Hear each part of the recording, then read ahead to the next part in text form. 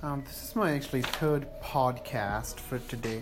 Also, we'll try to do some med bits where, again, these are some of my old notes where, and again, it's a lot of mix, but in this podcast, I'll be discussing a few of the, not vignettes, but some of the notes which I took from various clinical vignettes, and especially in this one is a lot of female reproductive system and breast medicine, and then a little bit about endocrine and diabetes and metabolism. So let's see what the first comment is. It's a little bit about the bilateral hemianopsia and hyperpigmentation, and some of them can happen following bilateral adrenalectomy for Cushing's disease, one of the options, and this is known as Nelson syndrome, because again it's a lot of pressure on the pituitary after you have the sudden loss of adrenal glands, suprarenal glands, and I think that's why there is so much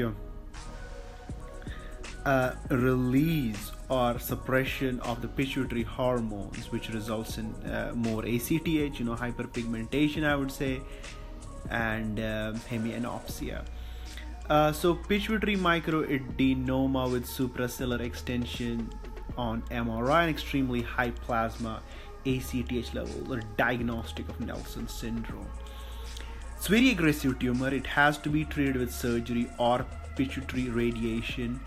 And sometimes a lot of patients following bilateral adrenalectomy undergo prophylactic pituitary radiation, sometimes prevents the development of Nelson syndrome. So that's kind of bits and pieces, bits and bobs, I would say. The first step in the evaluation of hypercalcemia. So patient comes with hypercalcemia, test PTH levels. That's always the first step.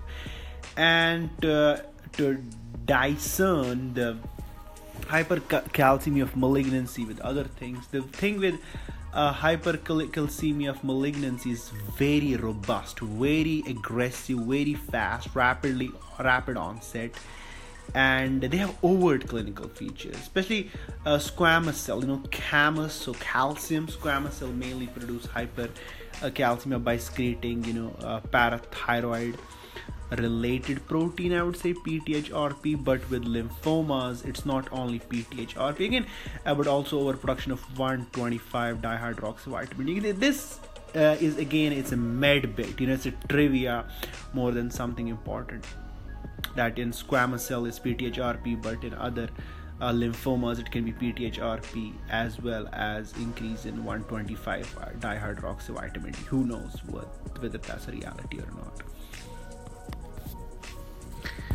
And there's a little bit of breast implants. Breast implant can be silicone implants, they can be saline implants, but the good thing about breast implants is usually they're not associated with any chronic inflammatory, systemic, rheumatological, neurologic, or malignancy. So that's a good thing, right? But however, local complications can occur, like capsular contracture, distortion of shape, implant deflation, and rupture. So nothing really to worry about if you're looking for some breast enhancement. There are no harmful effects on the developing fetus as well as no risk of breastfeeding. So that's good. Again, I don't know why I have put it there, but WSW, that is women having sex with women, have same cervical cancer, so that doesn't increase cervical cancer risk as of heterosexual. Maybe a good point out there. There is something about postmenopausal bleeding, aging, so atrophic vaginitis is the most common cause. However, people should definitely look into endometrial cancers, some serious problems. It's not just honestly, I don't think these med bits are really fun. It's a lot of, as I said, a lot of OBGYN. Asymptomatic patients on tamoxifen do not need additional screening for endometrial cancer other than an annual gynecological exam with complete history and routine. So you have a patient on tamoxifen, and it has sort of known that it increases the risk of endometrial cancer. So, but if the patient is on tamoxifen but there are no symptoms, there is no need of an additional screening. Symptomatic patients with vaginal bleeding that definitely warrant further investigation with transvaginal ultrasound or endometrial biopsy. A TIVAS can be used to evaluate endometrial thickening, so that's cool. Condyloma acuminata. Again, some of these vaginal diseases are very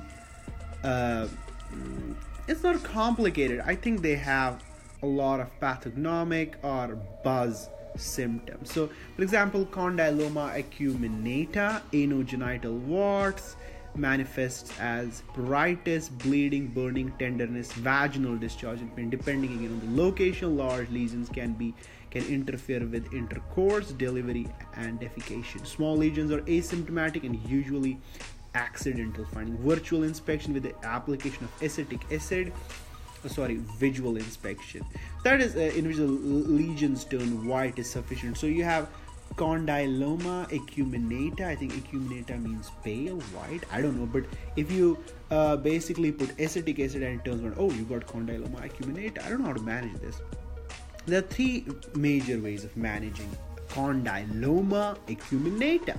The first is physical chemical, the second is immunotherapy, and obviously surgical excision. TCA, tricyclic antidepressants. Are you sure it is?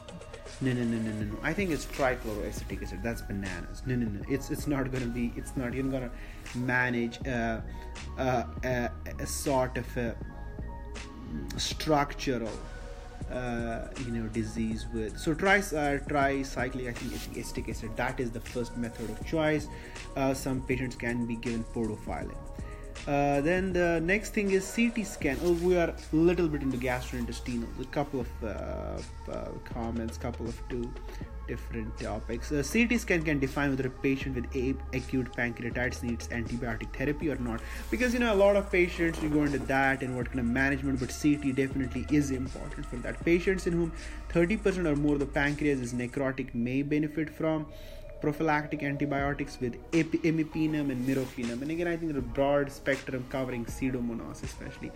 Apache. The Apache 2 score the system of choice to predict the severity of acute pancreatitis and guide management decisions given its good predictive values and ability to be calculated both at admission and on daily. Apache 2 score. Patients with scores more than 8 should undergo CT scan at 72 hours to evaluate degree of pancreatic necrosis.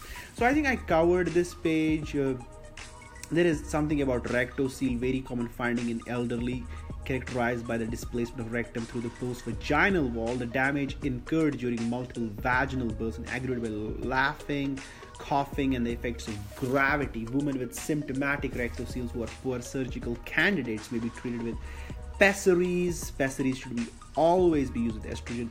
Without it, it can cause bleeding and discharge. So this is sort of med bits. I think I will come with these med bit podcasts more often from now, because it kind of I usually pick few topics and discuss some important highlighting facts about it. Thank you.